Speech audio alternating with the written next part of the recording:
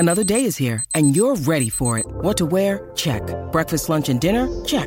Planning for what's next and how to save for it? That's where Bank of America can help. For your financial to-dos, Bank of America has experts ready to help get you closer to your goals. Get started at one of our local financial centers or 24/7 in our mobile banking app. Find a location near you at bankofamerica.com/talktous. What would you like the power to do? Mobile banking requires downloading the app and is only available for select devices. Message and data rates may apply. Bank of America N.A., member FDIC.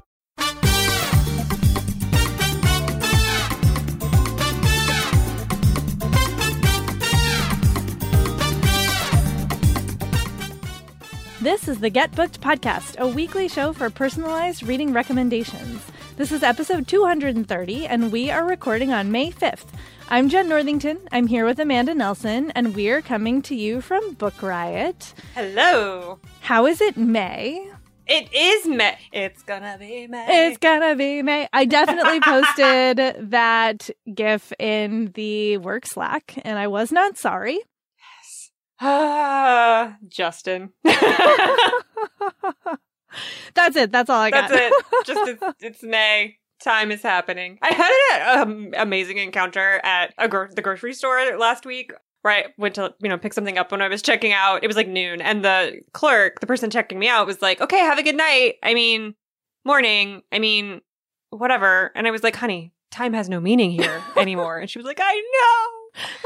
And that is my story. The best interaction I've had with other people, because of course we're not interacting with other people right now, was actually, so Pennsylvania has some wonky liquor laws, and they just recently started doing it where you can go and pick up like curbside pickup from the state-run liquor stores. And so we place an order for some whiskey and some wine, and I went to go get it. And it was this whole elaborate thing where I had to hold my ID up to the closed window, and then they handed me out the bag real quick, and we're all wearing masks and gloves, and it's a whole thing. But as I was walking back, you could kind of see what I was carrying. And this guy with his two little girls was walking up the street, masked, etc. And so I was like, "Where did you get that?" I was like, "Oh, they're, you have to call, but you can pick up orders right now." And we had this whole lovely 5-minute conversation about what our favorite whiskey cocktail was. And the little girl was like, "Look at my ice cream." And I was just like, "Oh, right. I remember what interacting with people is like." I'm going to be so awkward when we get out of here. Yeah, it's a weird world right now. Okay, well, we hope you are all having at least occasional nice interactions as well. Welcome to the show. Let's talk about how this actually is supposed to work. So y'all send in your reading recommendation questions. They can be for you if you love a certain type of book or a very specific book and are having trouble finding more like it. If your book club needs a recommendation, you need something for a friend or relative, whatever, we will do our best to find you your next great read. If your request is time sensitive, like you're hoping to hear back by a certain date, please put time sensitive and the date, all caps, when you send in your request. And you can send those in either by email, getbooked@bookriot.com, or you can send them in the form that is in the show notes for every episode of the show on the site. And yeah, if we don't think we're going to get to it on the air, we might send you an email, so keep an eye out for those. Let's see. We did not collect any. There's probably feedback sitting in there, but we didn't look for it yet today. So we'll just get right into it. We're going to read the first question and then do our first sponsor and start the recommending. All right, so the first question is from Morellis, who says, "I, like many others, am working from home during this craziness and I'm feeling the anxiety big time. My usual reading isn't working for me. The only things that have allowed me to escape and immerse myself in a story have been kidlit books such as Mysterious Benedict Society and the Mr. Lemoncello series. Something about the group of quirky kids doing smart things to solve puzzles is fun and non-threatening and allowing my brain to function for a bit. Can you please recommend other books similar to this? If they come in a series, even better." All right, before we get into that, let us do our first sponsor. Today's episode is brought to you by Sourcebooks Landmark. So King Solomon says something very interesting to his son before he dies, and that is, quote, "Don't let the white man take the house," end quote. These, as I just mentioned, are King Solomon's last words to his son as he dies. Now, all 4 Solomon siblings must return to North Carolina to save the kingdom, their ancestral home, and 200 acres of land from a development company. Told in alternating viewpoints, Long After We Are Gone by Tara Shelton Harris is a searing portrait of the power of family and letting go of things that no longer serve you, exploring the burden of familial expectations, the detriment of miscommunication, and the lessons and legacies we pass on to our children. It's an explosive and emotional story of 4 siblings, each fighting their own personal battle, because who isn't, who return home in the wake of their father's death. Make sure to check out Long After We Are Gone by Tara Shelton Harris, and thanks again to Sourcebooks Landmark for sponsoring this episode. Today's episode is brought to you by Gallery Books. So Anna Green thought she was marrying Liam West for access to subsidized family housing while at UCLA, which is an interesting reason to marry someone, but in this economy. So anyway, she signed divorce papers when the graduation caps were tossed, and she thought she was done. She wasn't. 3 years later, Anna is a starving artist living paycheck to paycheck while West is a Stanford professor. Now, he is part of a conglomerate. His family owns this mega grocery store chain. He's not interested in working for them, but he is interested in those greenbacks, honey, that come in the form of a $100 million inheritance. To get it, he has to be married for 5 years. That's where our girl Anna comes back into play. So the two will fake a marriage, but as he gets to know her and gets to appreciate the feisty, foul-mouthed, paint-splattered girl that she is, he'll begin to wonder if the money is worth the love of his life. Pick up The Paradise Problem by Christina Lauren to find out if it is. And thanks again to Gallery Books for sponsoring this episode. Okay, Amanda, kid lit, fun, puzzle, quirky kid books. Okay. Yeah.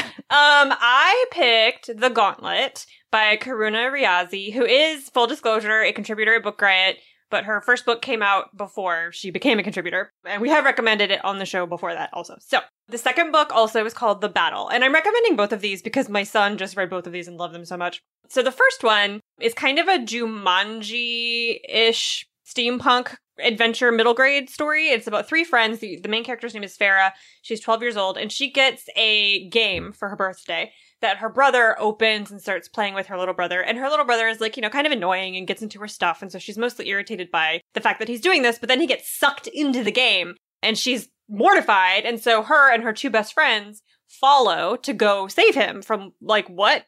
Who knows? And inside this game, it's been built by someone called the Architect, and it's very diabolical, and there are levels that they have to beat in order to get to where the Architect is so they can figure out how to go home and save her baby brother. There's a lizard rebellion happening with these sentient lizards. The leader's name is Henrietta. She's amazing.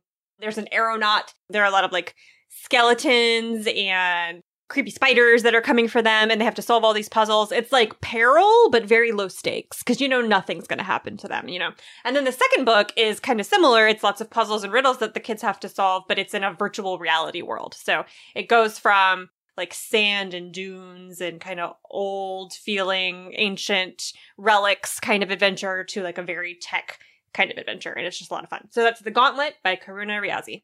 I picked the Secret series. The first book is The Name of This Book is Secret by Pseudonymous Bosch, which is obviously not his real name. And I picked these because they are kind of a cross between Lemony Snicket and the Mysterious Benedict Society. And 1,000 years ago when I was a bookseller in Utah, in Salt Lake City, we sold a bajillion of both of these series to the same people. This was the tried and true, you liked this, here's this, and vice versa. Plus also the Lemony Snicket, it's got that kind of dark, funny horror twist to it, which is not exactly what you asked for. But again, I think the combination of those two things really work. They're really funny. They're really kind of meta. The author of the book is just talking to you throughout the whole book. And they do have a lot of fun, puzzly adventure bits to them. So I think this would be a very easy brain distraction for you right now. So again, that's the Secret series, and the name of this book is Secret by Pseudonymous Bosch. It's just never not funny. It's never not funny. It's so, I mean, I love a Hieronymus Bosch reference no matter what, and especially in Kidlit, you're just that's not. And then the fact that the pseudonym is pseudonymous, it's just my favorite. That's my favorite. Very clever. Very clever. All right. Our next question is from Stephanie, who says, I love books that are made up of a series of short vignette-like chapters or essays which weave together and crystallize into the story of a life or a happening.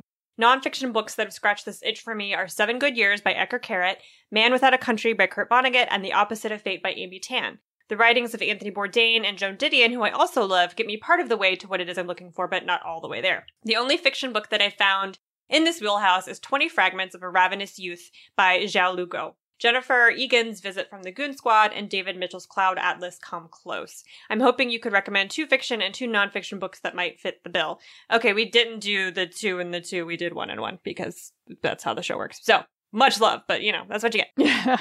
So, I picked Weather by Jenny Awful for this question. And this is a new book. It came out this year. It came out in February. And it is Jenny Awful is very, famous for writing these kind of vignette, snippet pieces of nonfiction that create a story or a narrative, which seems to be exactly what you're looking for. And in this one, in Weather, it's about climate change. And the main character, Lizzie, is a librarian in New York.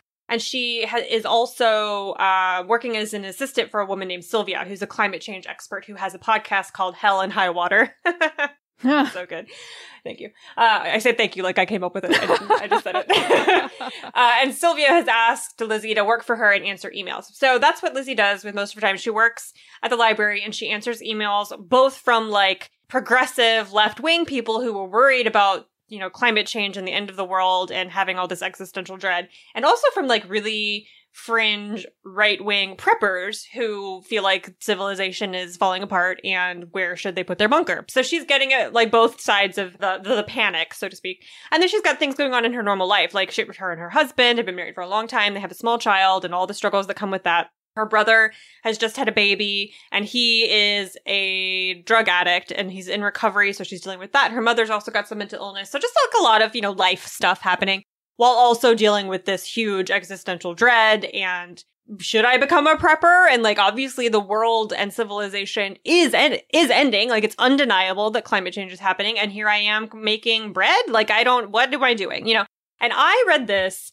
as the pandemic was first starting, and it felt so relevant. Obviously it's about climate change and not about a pandemic, but this idea of everything is falling apart, all these systems that construct our civilization are disintegrating right now, but I still have to pay my electric bill. I still have to mow the grass. And that weird just dichotomy of huge tragedy and everyday happenings is so perfectly written in these vignette, really short chapters that are just her thoughts.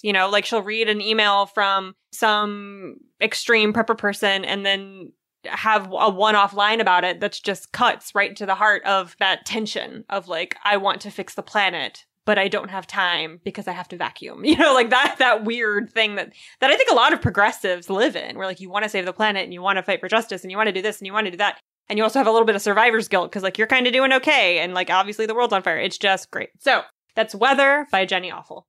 I have a nonfiction for you. You said you liked writer memoirs. Boy, do I have one. It is Ordinary Girls by Takira Diaz.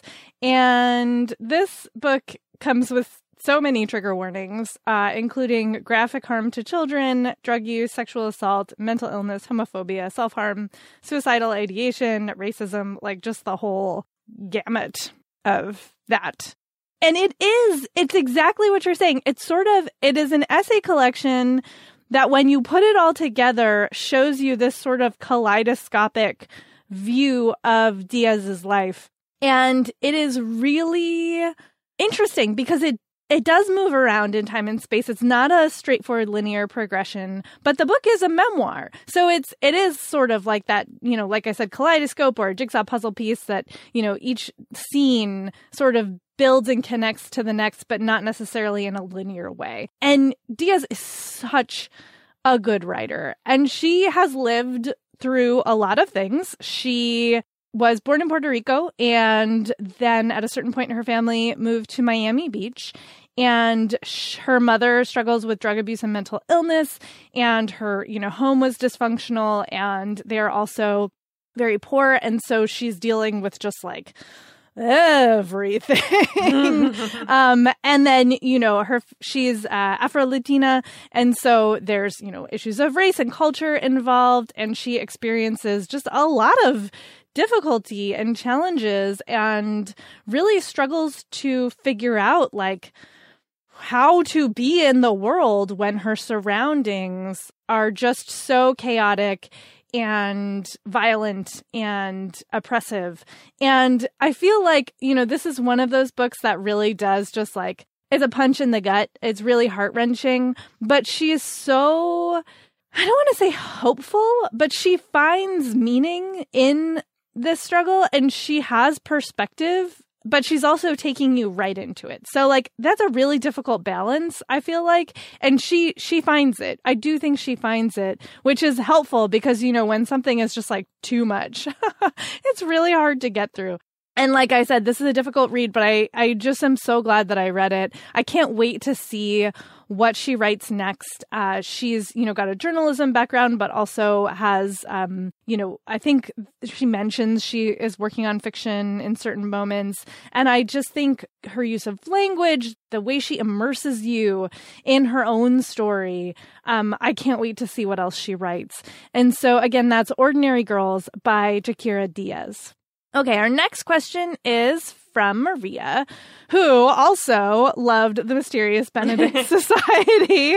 Maria says, I read a book called The Mysterious Benedict Society that is when I was 12 that has stuck with me for literally 8 years, and I've never found a book like it. Kind of like Kingsman, but for kids, basically a spy mystery book. Can you recommend me anything like this for adults or even YA? I'm just going to keep talking. So it's not, I actually am giving you another kid's book, but like, it's so good. I think you're going to love it. It's Lawless. It's the first in the Lawless series by Jeffrey Salaney. And it is 100% like spy school for kids with a mystery. But I love the twist on this because the main character, M, she has been homeschooled, and she because of that, she has sort of no idea that her education has been really odd. And like, when she gets tapped to attend this very prestigious, mysterious school called the Lawless School, she goes and she discovers that like, oh, I've been taught how to be a super criminal. And like, this is a school to finish my education as a super criminal. And of course, there's a rival school and they're the bad guys. And, the Lawless School are the good guys, quote unquote, good guys. And it's just such a fun, weird, twisty concept. And like, nothing is as it seems. There's an amazing heist. They have to like plan this whole thing. And then, who's the betrayer and who's on whose side and what's the right thing to do, quote unquote, right. And it's just so much fun. The characters are so great. And it is sort of mature middle grade or younger YA. I think so. It's a step up in terms of the age and sort of experience level from the Mysterious Benedict Society. So it is a step in an older direction, but they're just so great. It'd be a perfect like brain escape for what you're looking for. So again, Lawless by Jeffrey Salaney. Okay, I did pick a YA novel for you. I picked Renegades by Marissa Meyer, which is the first in a series. And this is a near-future science fiction novel where, like, society has crumbled. And out of the rubble have emerged the Renegades, which is a group of superheroes who all have various and sundry powers, who have decided to, reestablish civilization, act as kind of a peacekeeping, governing body, so to speak, and, fight for truth, justice, and the American way or whatever. And then the main character, Nova, is a teenager who is not a member of the Renegades. She is a member of the Anarchists, who in this kind of black and white telling of good and evil are the bad guys. These are the people who helped usher in the destruction of society and fight the Renegades at every turn and all of this. The thing that, like, society does not recognize here is that the Anarchists are not all bad, and the Renegades are certainly not all good. The Renegades have a tendency towards authoritarianism and black and white thinking, and the Anarchists are trying to fight for their version of justice in ways that they think are best, as is often, the case. So Nova has a deep-seated resentment and hatred for the Renegades because her parents were killed before society, or like during the crumbling of society, and the Renegades, who were supposed to be there to defend the innocent, didn't do anything to help her family. And so she has been carrying this like anger her whole childhood and has been training as a member of the Anarchists to bring down the Renegades when she can. And so when the book opens, she is executing a plot to kill the leaders of the Renegades, which does not go well, and sends her on this mission to infiltrate the organization. And so she goes undercover as a different person with like a different set of skills. It goes through like the testing to join the Renegades. It goes through the training. But as she's doing that, she meets a boy, because don't they always, named Adrian, who is the son of one of the heads of the Renegades, and begins to realize that maybe the preconceived notions that she had about the group aren't correct, in the same way that the Renegades' preconceived notions about her found family are not correct. So it's a lot of, big ethical and moral questions, lots of ethical dilemmas and puzzles and things like that, but it's all wrapped up in this really fun adventure kind of spy undercover story. So that's Renegades by Marissa Meyer. Okay, question 4 is from Maria, who says, I just finished The Secret History by Donna Tartt, and I am very disappointed that I am not in Vermont studying the classics. I was wondering if you could recommend other books with that dark academia vibe. Okay, Jen, what you got? All right, I had to get help with this, and I picked for you Bunny by Mona Awad, which was recommended strongly by several contributors, and Kelly specifically talked about it on the All the Books podcast. It comes with a trigger warning for violence towards animals, and this is like a dark academia book that is like goes into the sort of horror area of dark academia, but there's also a lot of dark humor. All of the dark is basically what's going on here.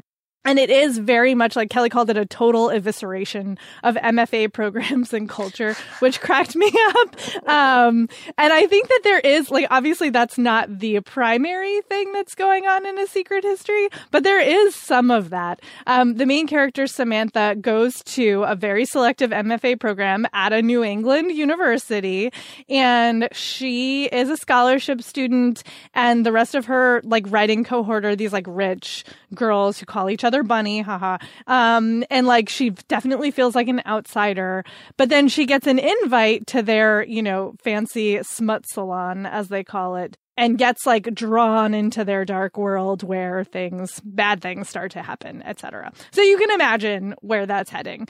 And it's definitely in that same sort of area as Secret History, just leaning a little bit more towards the like horror supernatural side of things. So again, that is Bunny by Mona Awad. I picked If We Were Villains by M.L. Rio, which is if The Secret History were about Shakespeare instead of the Greek classics. So this is, again, a group of 7 kids who are attending a really elite liberal arts college.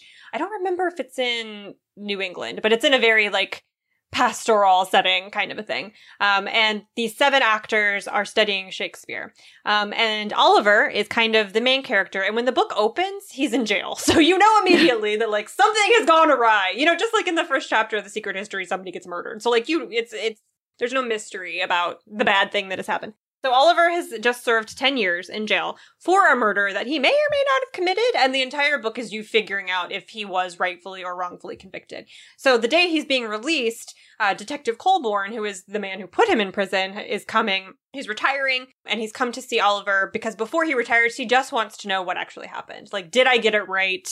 Are you actually responsible for this crime? And so Oliver takes you back through his introduction to these other kids who were all so obsessed with Shakespeare. And it's just like The Secret History where, like, this group of 7 kids, it's very incestuous. Everybody's dating everybody else. They speak to each other in Shakespeare lines. Like, it's just insufferable and amazing and beautiful in the same way that The Secret History is. Where, like, you want kind of all of them to be murdered, and but also you want to adopt all of them at the same time. And it does this really interesting thing where the roles that everybody in this group gets cast in, like, the siren, and the leader, and then like the sidekick. Those are the roles that they get cast in their plays also. And then there is a new show that's going on, and the casting gets all mixed up in unexpected ways that creates all these resentments and jealousies because now they can't live out the casting that they've decided for themselves and their friend group on the stage. And so it creates all this tension. Oh, I forgot. There's a trigger warning here for partner violence. There's a couple in the book, and the boy who is, like the leader, he's cast as like the king and all the Henrys and all of that, is abusive towards his girlfriend, who is another one of the characters and members of this group. And so one night I think they're doing Romeo and Juliet for the school, and somebody ends up dead. I'm not going to tell you who. I can't remember if you find out in the very beginning or not, so I'm just not going to spoil it. But one of the group ends up dead, and like which one of them did it, or did he do it to himself? ? And that is the mystery you are solving. So that's If We Were Villains by M.L. Rio. And now we are going to do our next sponsor. Today's episode is brought to you by Flatiron Books, publisher of The Familiar by Leigh Bardugo. This is one I'm actually super excited about. I liked Leigh Bardugo's other adult fantasy books, and so I'm really looking forward to this one. It's set in the Spanish Golden Age during a time of high-stakes political intrigue and glittering wealth. It follows Luzia, a servant in the household of an impoverished Spanish nobleman who reveals a talent for little miracles. Her social climbing mistress demands Luzia use her gifts to win over Madrid's most powerful players, but what begins as simple amusement takes a dangerous turn. Luzia will need to use every bit of her wit and will to survive, even the help of Guillen Santangel, an immortal familiar whose own secrets could prove deadly for them both. So The Familiar by Leigh Bardugo is on sale now. And like I said, it's a must-read of the season. It's perfect for anyone who loves history, a little bit of magic, a lot of danger. You can get your copy now at LeighBardugoTheFamiliar.com. And thanks again to Flatiron Books, publisher of The Familiar by Leigh Bardugo, for sponsoring this episode. Today's episode is brought to you by Bloom Books. Charming, easygoing, and rich, Xavier Castillo has the world at his fingertips. He also has no interest in taking over his family's empire, but that hasn't stopped women from throwing themselves at him, unless, of course, the woman in question is his publicist. The cool, the intelligent, the ambitious Sloane Kensington, who is a high-powered publicist who's used to dealing with difficult clients, but none infuriate or tempt her more than a certain billionaire heir with his stupid dimples and laid-back attitude. She may be forced to work with him, but she'll never fall for him because he's a client and that's all he'll ever be, right? Right, girl, like we all know. So, just in case you didn't know, author Anna Wong is the best-selling author and Book Talk viral author of the Twisted Love series, the King of Sin series. Miss Wong got it going on, okay? Make sure to check out King of Sloth by Anna Wong, and thanks again to Bloom Books for sponsoring this episode. All right. Next question is from Cooper, who says, I recently finished a video game called Bloodborne, and I'm looking for books with a similar concept, but find the pickings are slim. It's a narrative that marries a gothic Victorian-era setting with dark urban fantasy and elements of cosmic horror, heavily influenced by Poe and Lovecraft, among others.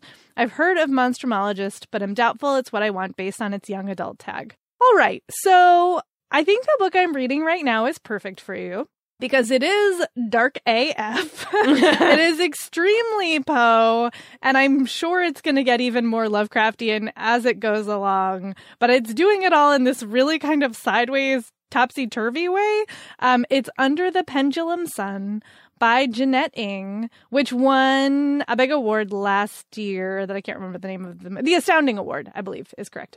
And whew, where do I start? So the plot line start of this is that the main character is the sister of a missionary, but he is a missionary to the Fae and has stopped writing letters back home. And so she talks the mission people board organization into sending her to Fairyland to go find out what the hell is going on.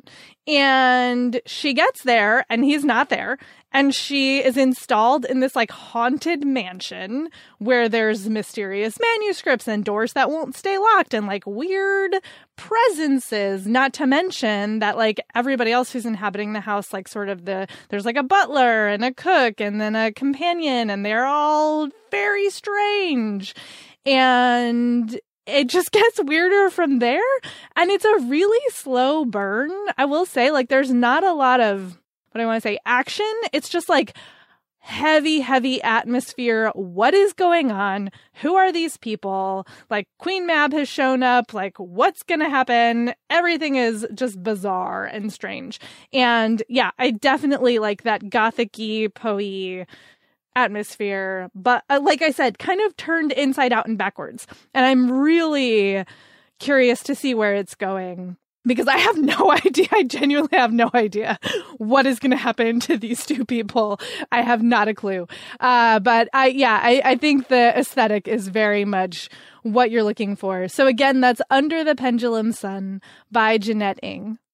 Okay, I was so excited when this question came up, because I had just finished a Victorian era cosmic Lovecraftian weird AF book when this question came in. So I was like, oh yes, I have the answer. Okay, so my pick for you is From the Wreck by Jane Rawson.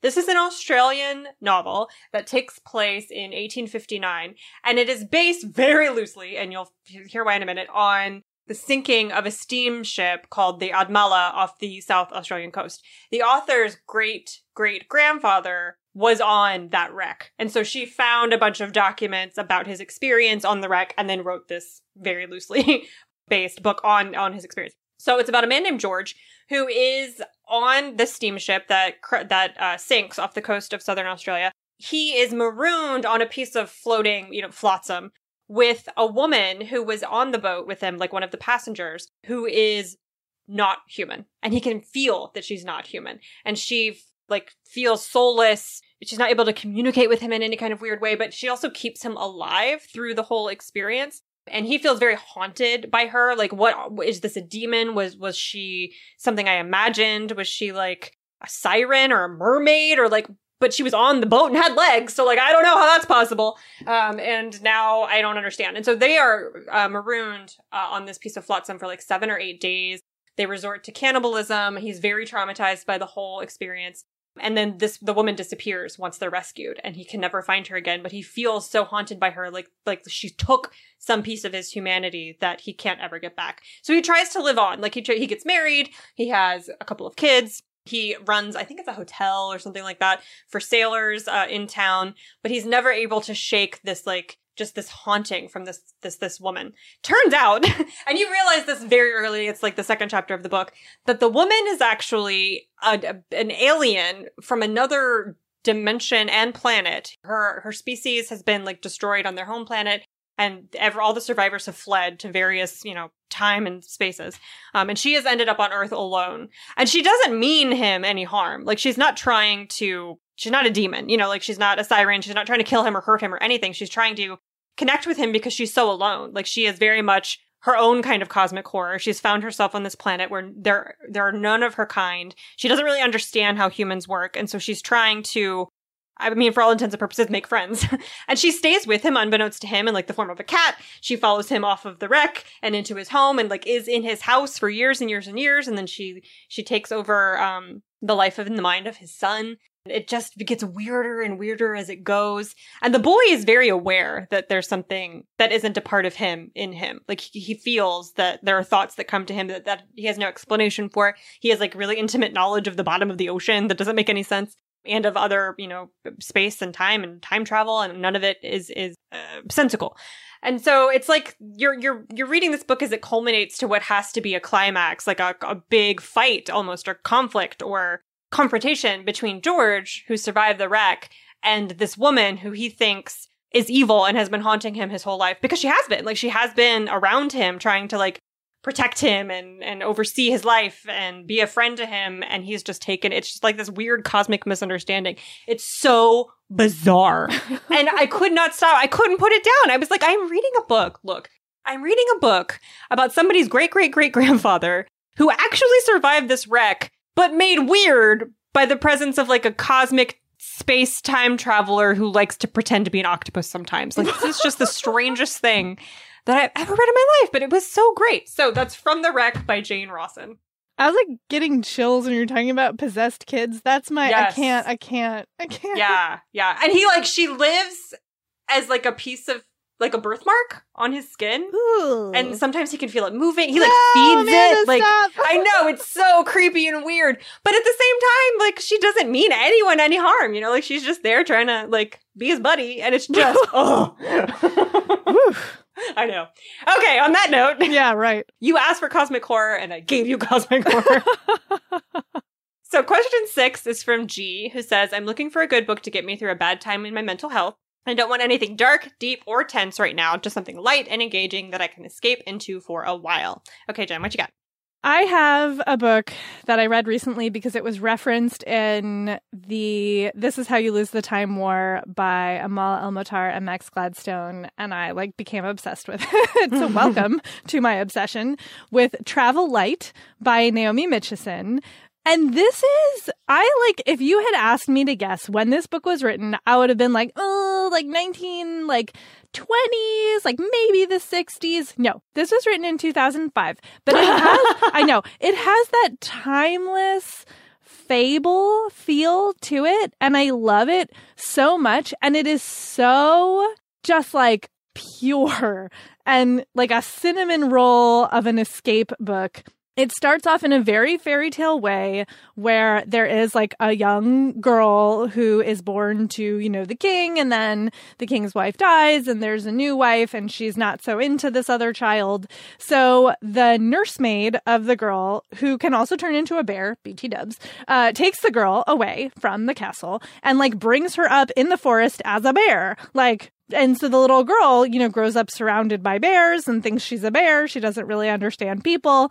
And then she ends up going to live with a dragon for a while and is like, oh, maybe I'm more like a dragon than a bear. Like, maybe I'm a bear dragon. Who knows? Who knows? And then she starts to encounter people, and that doesn't go great. And then she ends up going to Constantinople. What? It's really odd. I know. Just bear with me here. And there's Valkyries and all kinds of mythological creatures.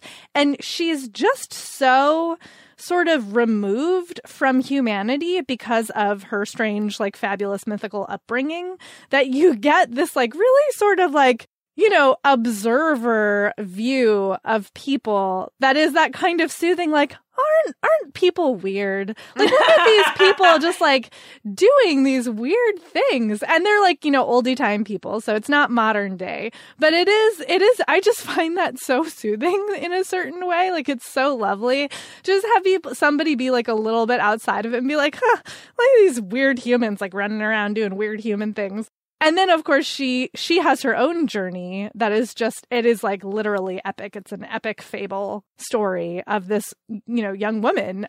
And, they comp it in the publicity notes to Diana Wynne Jones and T.H. White. And, I would put it up there with Ursula Le Guin. It just does have that timeless fantasy story feel to it. And I just love it so much. It's such a soothing escape because it just has the most warm, welcoming, embracing feel to it. Let's go on a journey. There are bears and dragons and Valkyries and aren't people weird? That's just really soothing. So again, that's Travel Light by Naomi Mitchison. So my pick for this is The Worst Best Man by Mia Sosa. I love romance for this kind of question, for this I just need something nice where nice things happen to nice people. I totally feel that. I've been reading a lot of romance these days for that exact reason. No, I mean, that's not to say, some romance can have very high stakes and be very full of peril and angst and trauma and all of that, but there are also some very nice, soothing, chill ones. And this is very nice and soothing and chill. So, it's about a woman named Lena, who is a wedding planner, who is left at the altar by her fiancé. The irony does not escape her. And he says that it is because of some speech that his brother gave to him, convincing him that she was not the woman for him. And his brother was his best man. And so he has decided to call off the wedding. And that is sort of that. And so you fast forward, I think 2 years since then to present day, where she's working as a very successful wedding planner. She doesn't have much of a romantic life, but that legitimately doesn't seem to be a concern for her. She's just kind of rocking it at work. And then she gets offered a really amazing opportunity to be a wedding planner for a successful and elite and very luxurious hotel chain. The catch, the way that she gets this job is by making a pitch for why her firm is the best firm for the job with a marketing company that the hotel has hired. the issue here is that the marketing company is owned by her ex-fiance and his brother, and she understandably hates both of them for a lot of reasons. And so she gets paired off with Max, who is the brother, the worst best man of the title. And they, they just decide that this is a really big issue in both of their careers. He was really drunk the night before her wedding, so he does not have any recollection of what he said to convince his brother not to marry Lena. He really likes Lena and doesn't understand why he would have done that. But what's done is done. So they kind of agree to put aside their past and just work together for, the sake of their dual careers. And while they're planning the pitch, they have to travel to some different weddings, spend a lot of time together, realize that they're not as bad as the other thinks. You know where I'm going with that. And there's I just love, eventually, of course, they fall in love, and it all comes out that they knew each other before. She has a big, very satisfying confrontation with her ex-fiance, who turns out is a lying jerk. But Max is a very nice man who has all of his stuff all the way together, which is my favorite thing to read in romance when the characters are adults who know what they're doing. And there's very responsible sex had in this book. There's talking with word mouth about feelings. And Lena is she's Portuguese. Her family features a lot in the book. And she takes him to a capoeira class and kicks him in the face. Maybe not on accident, but maybe not on total purpose. Not on purpose. My foot slipped. I don't know. So it's light. It's fun. The stakes are pretty low because despite the fact that they have emotional history, the two of them, that if this weren't a romance novel and it didn't end the way that romance novels ended, they went about their merry ways, they would both be fine. The emotional stakes are not super high. So it's a very soothing, easy thing to read right now. So that's The Worst Best Man by Mia Sosa. I love Mia Sosa. She's so good. She's great. All right, our last question is from Angela, who says, last year I read the Lady Sherlock series, and I think it was one of the first mysteries in series that I've read as an adult. I'd love a recommendation for a similar cozy mystery series that would provide at least a couple books worth of relaxing and compelling escape.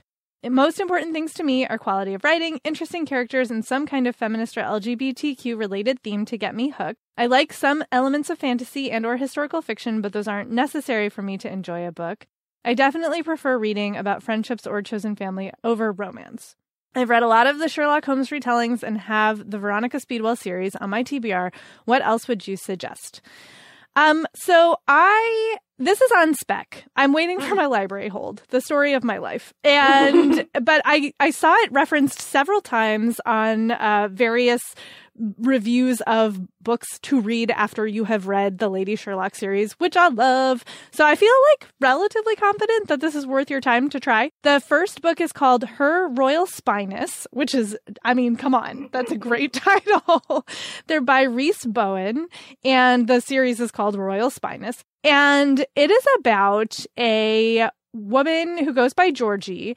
Her full name is Victoria Georgiana Charlotte Eugenie. And She is a cousin to King George V of England, but she has no money. And she is trying to survive on her own as just a person in London in the 1930s. And she has no domestic skills whatsoever. She is trying to figure out how to boil an egg. She also gate crashes a wedding. She's on the sly making money by cleaning houses. And then she gets asked to spy for the Queen. And then she finds a body in her bathtub. This all sounds great to me. This all sounds fantastic. I'm very here for this premise. And like I said, it is a series. And I look forward to the day that this library hold comes in, because it does seem like exactly the kind of thing that I want to read right now. And there are, I'm counting 14 books in the series. So if we like it, there are more for us. So again, that's Her Royal Spyness by Rhys Bowen. I love that title so much. Right? Okay, I picked the Kat Holloway series by Jennifer Ashley for you. The first book is called Death Below Stairs, and it is, I think, 4 books long at this point, maybe 5. And this is just like the Lady Sherlock series. It's a Victorian in the UK murder mystery series. Kat Holloway is the main character, and she is a young cook. And not just a young cook, but a really good one, and a really sought after head cook, head of household cook, not just an undercook or whatever. And she has some kind of past that you glean information about throughout the book and then get more in the series. You know that she has left her previous job for undisclosed, mysterious reasons, but she's so good and so talented and capable and competent that she has no problem finding a new position. So she ends up taking a job in the household of Lord Rankin, and it turns out that the household's a little bit strange. Like the Lord and the Lady don't seem to have a very happy or together marriage. And Lord Rankin's sister-in-law also lives in the house, and she is super eccentric. She likes to wear men's clothing. She hangs out with gasp, women who read, that sort of thing. And she hangs out in the kitchen a lot and wants to spend time with the servants more than it seems like she wants to spend time, going to balls and doing that whole thing. And Kat is like, this is strange, but I super don't care because rich people are strange and that's just how it is. And if they stay away from me and let me live my life and get money for the things I need to do, then whatever. But she can't help but get involved in their shenanigans. And it happens because she gets a young Irish assistant who starts working for her in the kitchen, who ends up murdered. And Kat is the one to find the body. And the way that it's handled by the family and by the authorities doesn't sit right with her. And she feels responsible because this woman, or really this girl, I think she's a teenager when she starts working for her, was her responsibility. The employees in the kitchen are very much the cook's responsibility. And so she feels like she owes her, this girl, some sort of closure in finding out what actually happened to her. So she enlists the help of her friend Daniel, who is a delivery man to the house, but is very obviously not just a delivery man. And she knows him from her last job when he was posing as a gentleman. And so, she doesn't really know what his deal is. Does he work for the police, whatever the, Victorian version of the police was at the time, or what? But also she kind of doesn't want to know because, again, rich people are weird and, just get away from me and let me live my life. But he's useful for this. So she enlists his help in finding out what happened to this girl.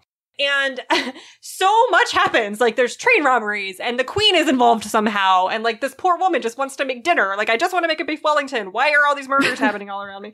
And then, of course, it carries on for 4 more books. So I don't know that, it definitely is feminist. She's not interested in getting married. She's not interested in performing any kind of Victorian femininity. She's trying to provide for her family. But it's also very class conscious. It's very much murder mysteries about the intersections of the upstairs and the downstairs and how they can stand in each other's way pursuing their own goals, and how they can each not really consider the other people. It's just really, really fascinating. So that's Death Below Stairs by Jennifer Ashley.